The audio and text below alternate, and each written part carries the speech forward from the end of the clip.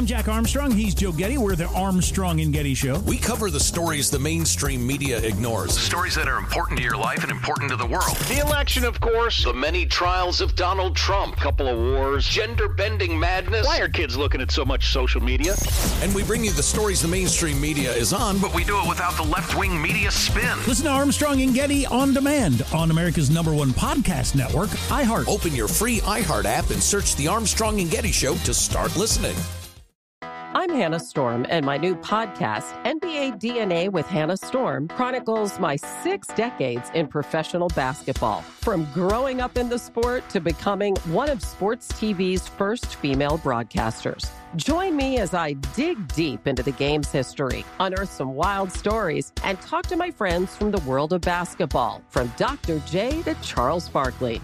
It's been a wild ride, and now I get to take you with me. Listen to NBA DNA with Hannah Storm on the iHeartRadio app, Apple Podcasts, or wherever you get your podcasts. More Than a Movie is back with Season 2. I'm your host, Alex Fumero, and each week I'm going to talk to the people behind your favorite movies. From The Godfather, Andy Garcia. He has the smarts of Vito, the temper of Sonny, the warmth of Fredo, and the coldness of Michael. To the legend behind La Bamba, Lou Diamond Phillips. When I walked in, I didn't think I had a shot at Richie because John Stamos' picture was already up on the wall. Listen to More Than a Movie on the iHeartRadio app, Apple Podcasts, or wherever you get your podcasts.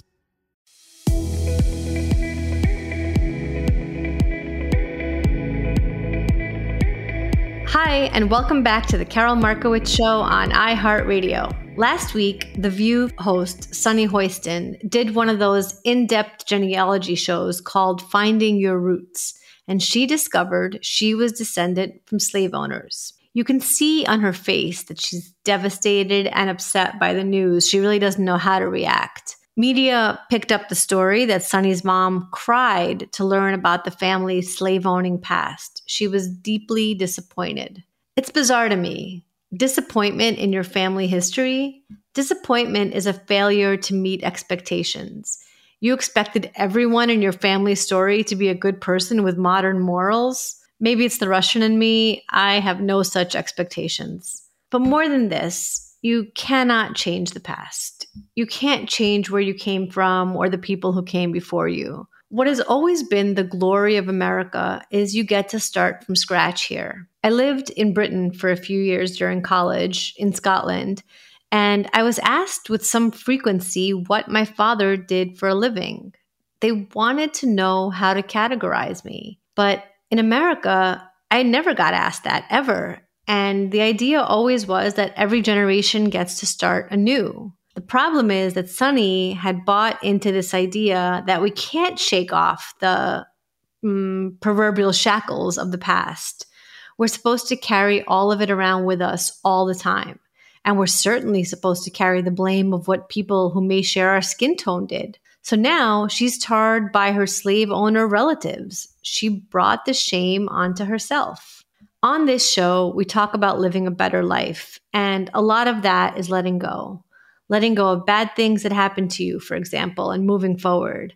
But also, definitely, letting go of things that happened generations before you were born and over which you have no control. You cannot be happy if you carry around every mistake made not only by you, but everyone of your lineage who ever lived. Don't be like Sunny. I enjoyed collecting your stories to help our single friends, so let's try this again. I'm collecting stories for next Monday's episode. If you listen to the show, you know that I ask all of my guests to offer their best tip on how to improve their lives. Give me your tip. Write to us at carolmarkowitzshow@gmail.com or tweet at me at Karol on X. I'll read some of the responses on the show, so definitely tune in. Thank you. Coming up next, an interview with Neal Pollack. Join us after the break. I'm Jack Armstrong. He's Joe Getty. We're the Armstrong and Getty Show. We cover the stories the mainstream media ignores. Stories that are important to your life and important to the world. The election, of course. The many trials of Donald Trump. Couple of wars. Gender-bending madness. Why are kids looking at so much social media? And we bring you the stories the mainstream media is on, But we do it without the left-wing media spin. Listen to Armstrong and Getty on demand on America's #1 podcast network, iHeart. Open your free iHeart app and search the Armstrong and Getty Show to start listening. If you love sports and true crime, then there's a new podcast from executive producer Dan Patrick and hosted by me, Jay Harris, that you won't want to miss. Playing Dirty: Sports Scandals. Each week, I'm squeezing the juiciest details from some of the biggest sports scandals ever. I'm talking Marcus Dixon, Olympic gymnastics, Cain Velasquez, salacious Super Bowl-level scandals. Join me on the dark side of sports by listening to Playing Dirty: Sports Scandals on the iHeartRadio app, Apple Podcasts, or wherever you get your podcasts. I'm Hannah Storm, and my podcast, NBA DNA with Hannah Storm, digs deep into the history of professional basketball, along with my own, as one of the first female sportscasters. Now let's get you up to speed on what else happened around the NBA today. We talk to all sorts of people I interacted with, from Dr. J to Charles Barkley, and recap iconic moments. Yes, he's got it. Here he comes. Way rock the baby to sleep and slam dunk. As well as some of the wild stories behind the scenes. We were like, what? What are we in for? The scoreboard crashes before we even tip a game off. Today, the NBA is a global sports and entertainment giant. Players are multimillionaires and cultural icons. Iguodala to Curry, back to Iguodala, up for the layup. Oh, blocked by James. LeBron James. And these stories are about how we got here, both on and off the court. And what's next? Listen to NBA DNA with Hannah Storm on the iHeartRadio app, Apple Podcasts, or wherever you get your podcasts. Hey, and welcome back to the Karol Markowicz Show on iHeartRadio. My guest today is Neal Pollack. Neal is the author of 12 very important books of fiction and nonfiction, a freelance writer who contributes to many publications, including most currently The Spectator and Observer, a 3-time Jeopardy champion, and the editor-in-chief of Book and Film Globe, which you can find at bookandfilmglobe.com. Hi, Neal. How are you? Hello, Karol. Yeah, it's so nice to talk to you. We've been social media acquaintances for a long time, but we've never actually spoken in person.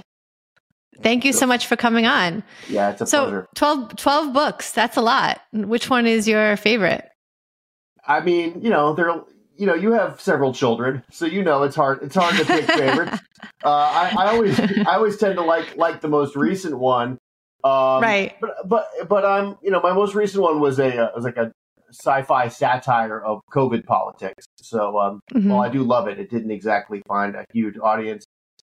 Before that, I wrote a memoir about quitting marijuana, which I'm quite fond of. I've written several books about yoga, but really, I think most currently, I wrote a book about a decade ago called Jew Ball, which is about Jewish basketball players in Philadelphia in the 1930s fighting Nazis. So that's awesome. Yeah, so I feel like that one that one really rings true to me these days, given the current political situation. So I'll pick Jew Ball. I feel like I have to check out some Jew Ball. Yeah, it's really good. So what's your, how long does it take you to write a book? I only have the one book. I say it's my first and last book. So the idea of 12 books is really crazy to me. And I just want to know more about it. When I'm rolling, I can knock one out in about 6 months.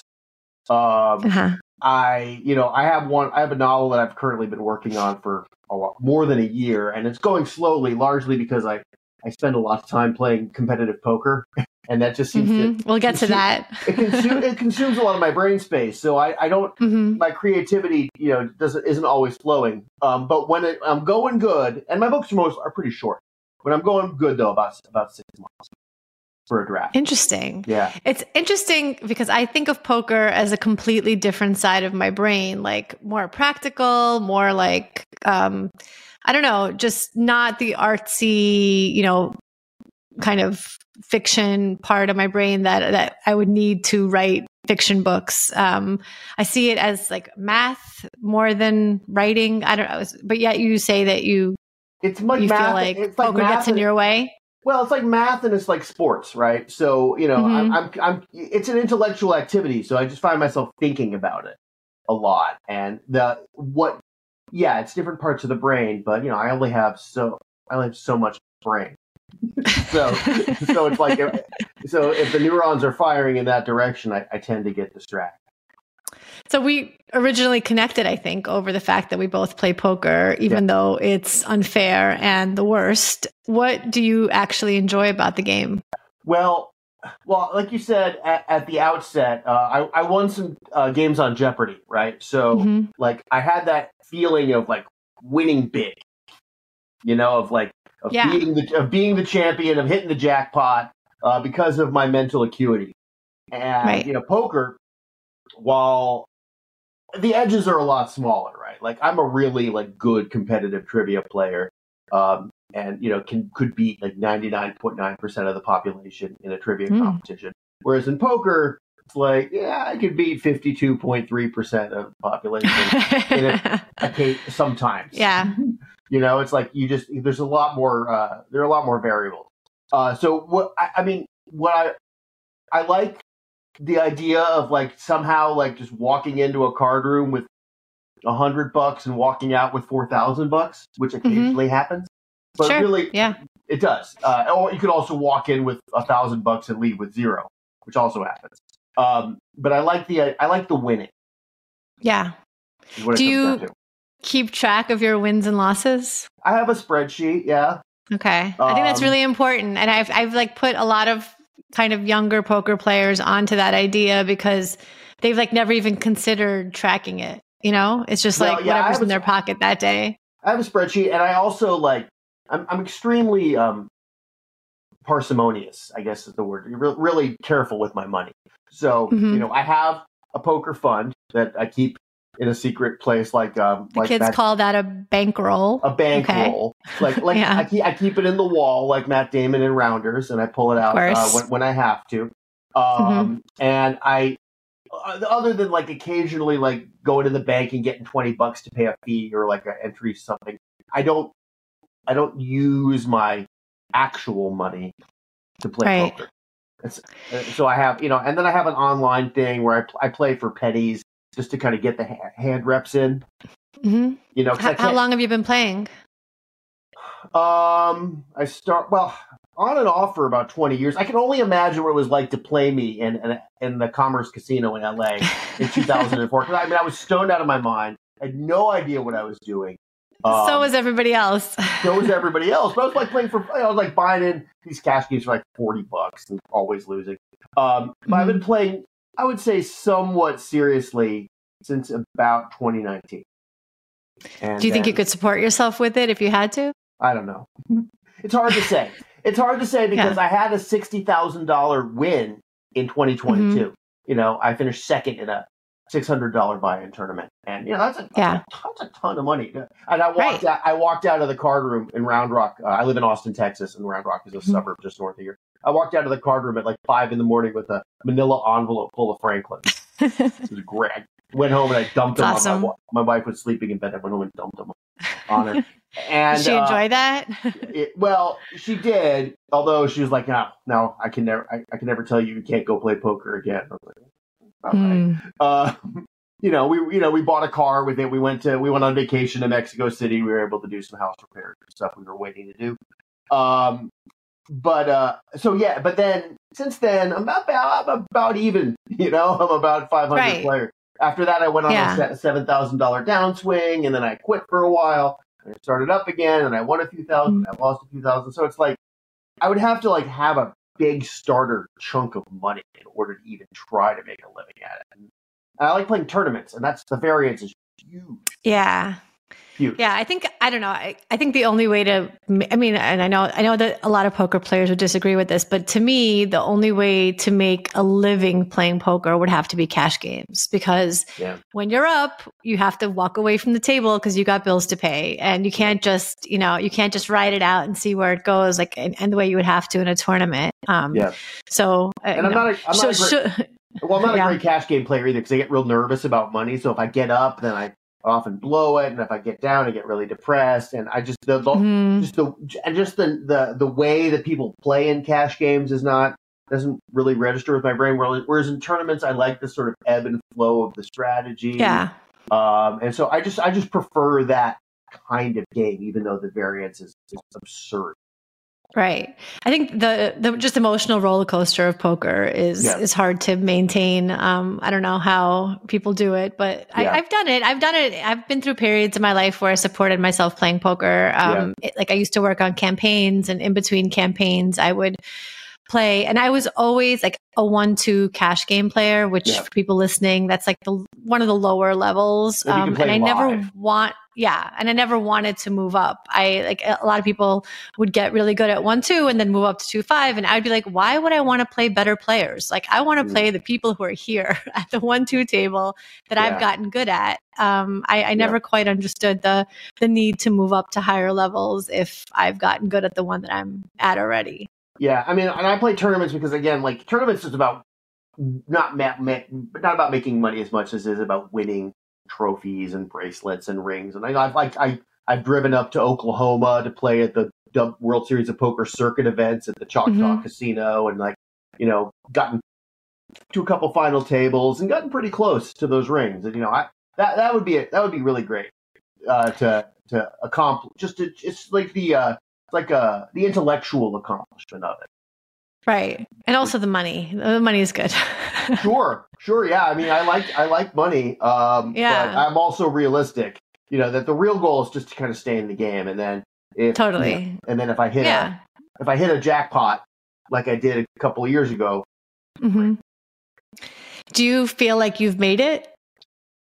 That's an interesting question because I've written 12 books. I've written for pretty much every English language publication under the sun, except for the New Yorker. I mean, there was a time a few years ago where I had satire columns going simultaneously in Salon and The Federalist. You couldn't. Wow.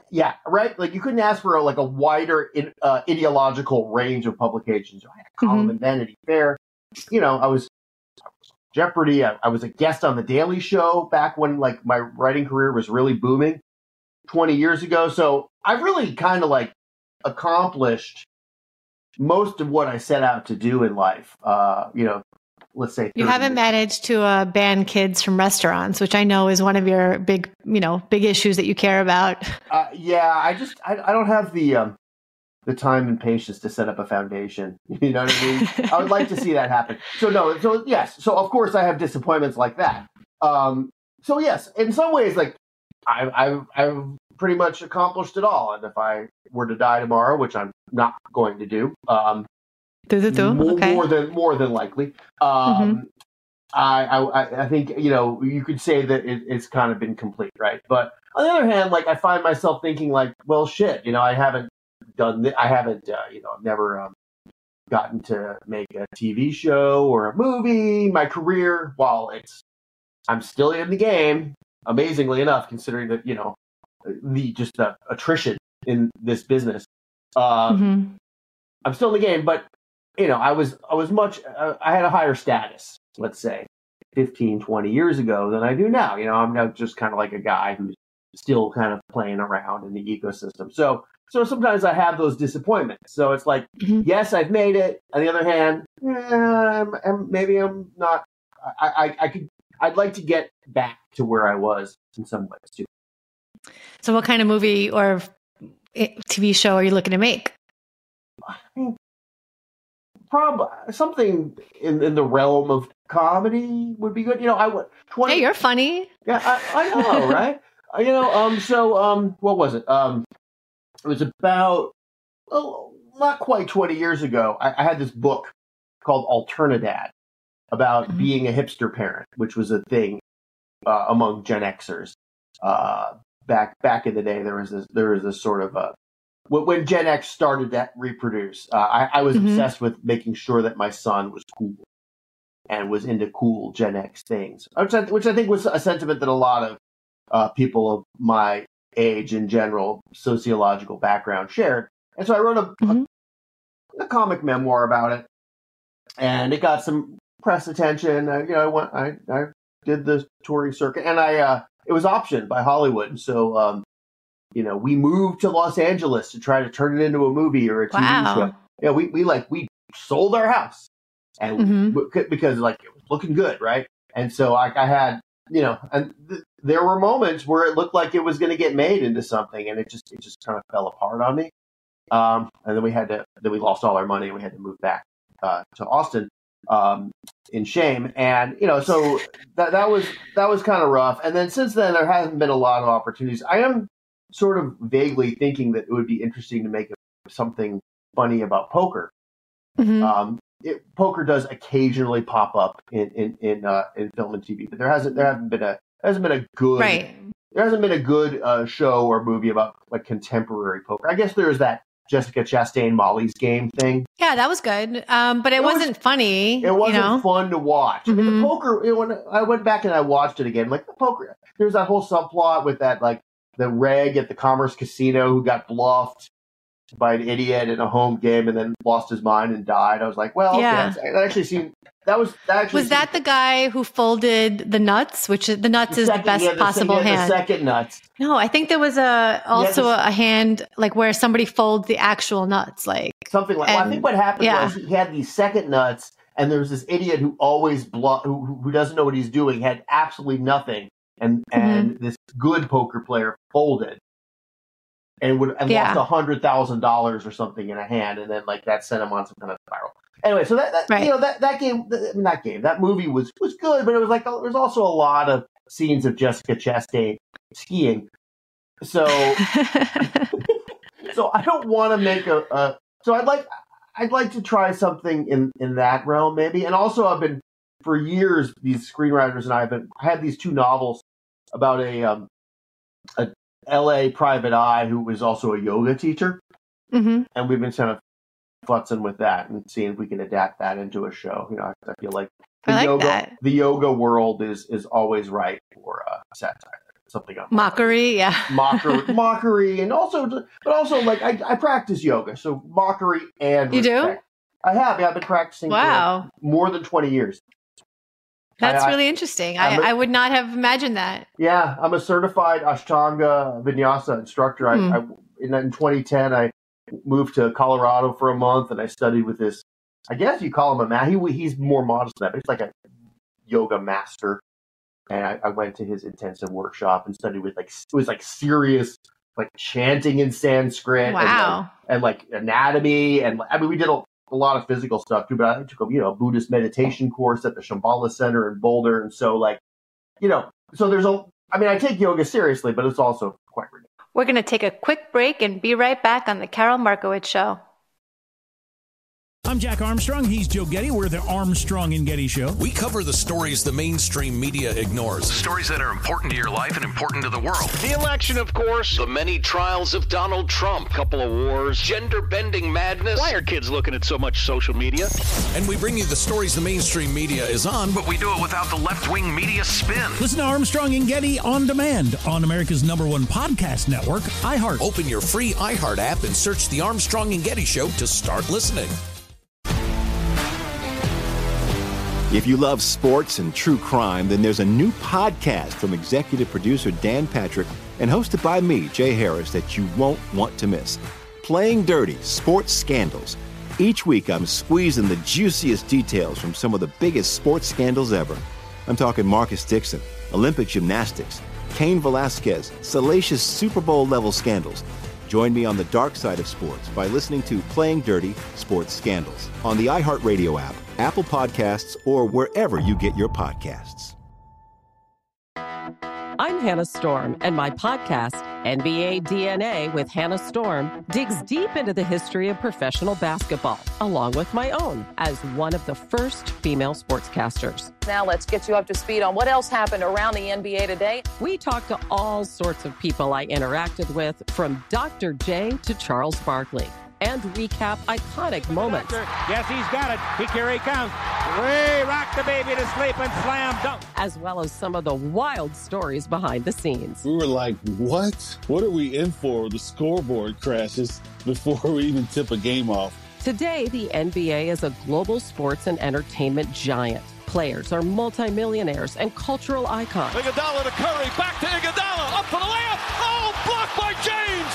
LeBron James. And these stories are about how we got here, both on and off the court. And what's next? Listen to NBA DNA with Hannah Storm on the iHeartRadio app, Apple Podcasts, or wherever you get your podcasts. A question I ask all of my guests is, what do you consider the largest societal or cultural problem, and do you think it's solvable? Well, we talk about this a lot on Book and Film Globe.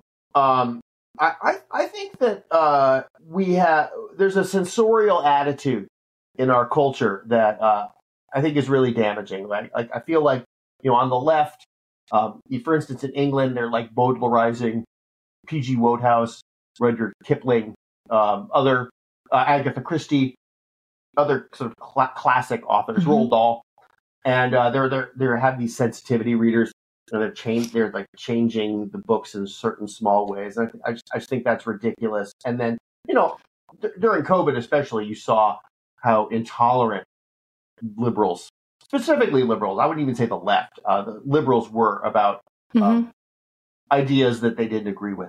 There were a lot of that's what the whole Twitter files thing was about. There were a lot of efforts to shut down dialogue and just control the discourse. I didn't like that.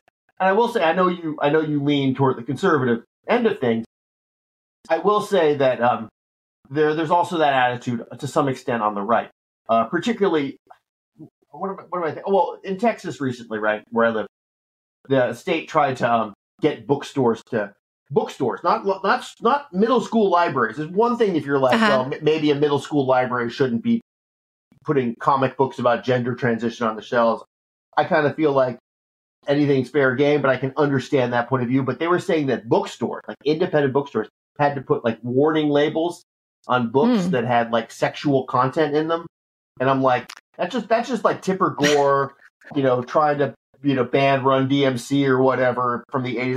That's just a bunch of moral majority crap. So I don't have any time for that either. So I feel like people just need to like stop censoring and stop thinking that censoring anything is a solution. With like this country, this society is it is built on the foundations of the First Amendment. It is sacred and it is inviolable. And I feel like people just need to, if something offends them, they have to freaking deal. They should be offended. They have to deal with it like adults. Right. It used to be getting offended was just part of life. Now it's like something we need to like curtail. Well, there's always been this puritanical strain in American culture. I mean, there was the Hays Code in Hollywood. There was the Comics Code. There was a moral majority in the 80s that, like I said, Tipper Gore tried to put warning labels on records. There's always this strain, but it doesn't ever seem to go away. And so if you think something is too sexual, tough. If you think something isn't woke enough, tough.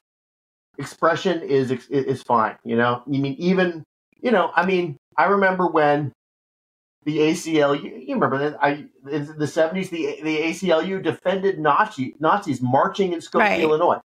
I mean, they wouldn't do that now. They would try to ban them. No, they wouldn't. They would try to ban the Nazis.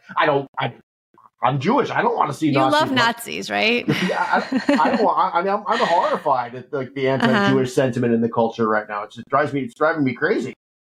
But I would never for a moment say, don't let them express it. We have to air out all that stuff. So anyway, that's our look, there's a lot of problems in society, but that to me, that's the one that I feel like is the most easily solvable.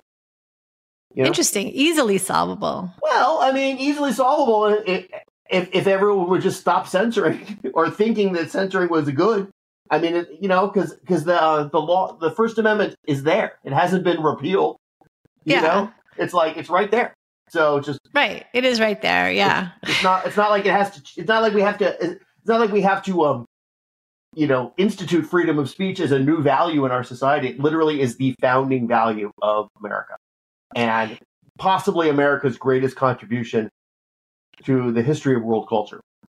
Right. So. But I would say that it's become at least, the kind of bigger problem that I've seen with this in the last, decade, and I'm sure you've seen the same, is that people get targeted for their kind of mainstream sometimes opinion that people just don't like. They get fired and, the story of Jennifer Say getting fired from Levi's or, being forced out at Levi's for saying that schools should be open during, COVID is just the classic story of that for me.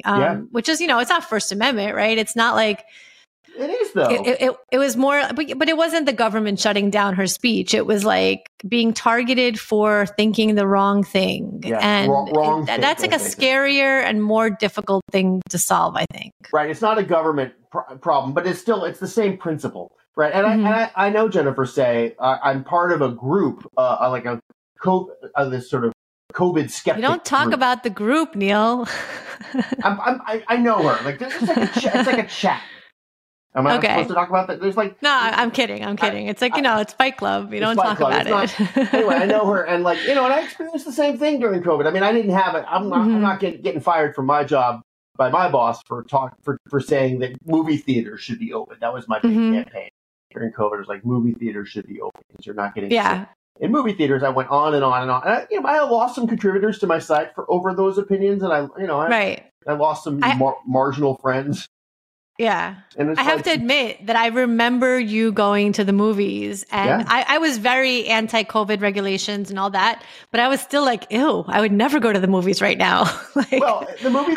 I definitely remember thinking like, that does not seem like a good idea. It was fine. It was fine. Obviously it was fine. But I'm saying like, even me who was opposed to all the regulations, I remember thinking like, I wouldn't go play poker because poker's always like the grossest, place in the whole casino. Yeah. And I just, and I wouldn't go to like various conferences, like CPAC is a conference I go to a lot, and everybody always comes home sick from the CPAC. And I was like, no way am I going during COVID. Yeah. And movie theaters, I just thought, they're kind of always a little gross. And I am a germaphobe, I'll admit. So I remember you going to the movies, and I remember thinking like, oh, I wouldn't do that. I'm not a germaphobe. I'll eat stuff off the kitchen counter that's been sitting there. No. So I wasn't. My wife wouldn't let me go play poker at the card room until after I got vaccinated. I'm like, fine, I'll play online, whatever.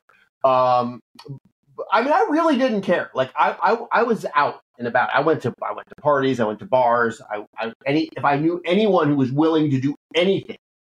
I did it during COVID. And so I was living in Austin, and, Greg Abbott reopened the state before COVID even got here. Yeah. May 1st, 2020, he, he's not he doesn't have he didn't have the guts of DeSantis in Florida to actually challenge policy, but he did. He reopened it, including reopened movie theaters. So they opened some movie theater at an entertainment complex in Kyle, Texas, which is 20 miles south of my house. And I was running this website about film and books. So I got in my car, and 20 miles, it took me about 10 minutes that day because there were no other cars on the road. Right. And I went to see Vin Diesel in Bloodshot. How was it? Not great, but it's like everything else that was playing I'd already seen before they started shutting shit down. So it was me. And so I walk in, I'm wearing a mask. You have to. And there are all the signs, the 6-foot signs, and everything's under plexiglass. And there's a photographer from the Austin American-Statesman taking photos like I'm like a refugee, arriving on the shores. And I'm like, don't take my picture. I'm working here.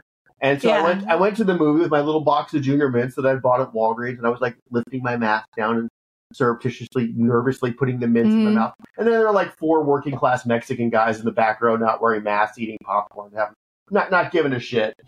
Yeah. Respect. They hadn't heard about COVID. Whatever. Respect to them. And then I didn't die. Yeah. You not dying was a big step forward for people doing stuff again. I feel like it's true. I agree. In a small way. It's not like it was front page news or anything. But so then I kept going. There was that weird Russell Crowe movie, that revenge movie, Unhinged, that came out. That they debuted that. I went to see that. There were 3 other people in the theater. They did a revival of Blade Runner at the Paramount Theater downtown. Going to see Blade Runner on a summer night in 2020. That was about as in an empty downtown. That's about as dystopian as you can get. I went, Tenet, all that, and I just kept going to movies. And I went to see, there was a Freaky Friday horror remake starring Vince Vaughn, who like swapped bodies with a cheerleader. I went to see that, and I wrote about that. People were furious at me. I was just like, fuck it, I want to go to the movies. I'm going to keep going. You were the hero we needed at the time. We just didn't know it. We didn't know it then. Yeah, and no one remembers now, but it's okay. It's okay. I remember. I appreciate that, Karol.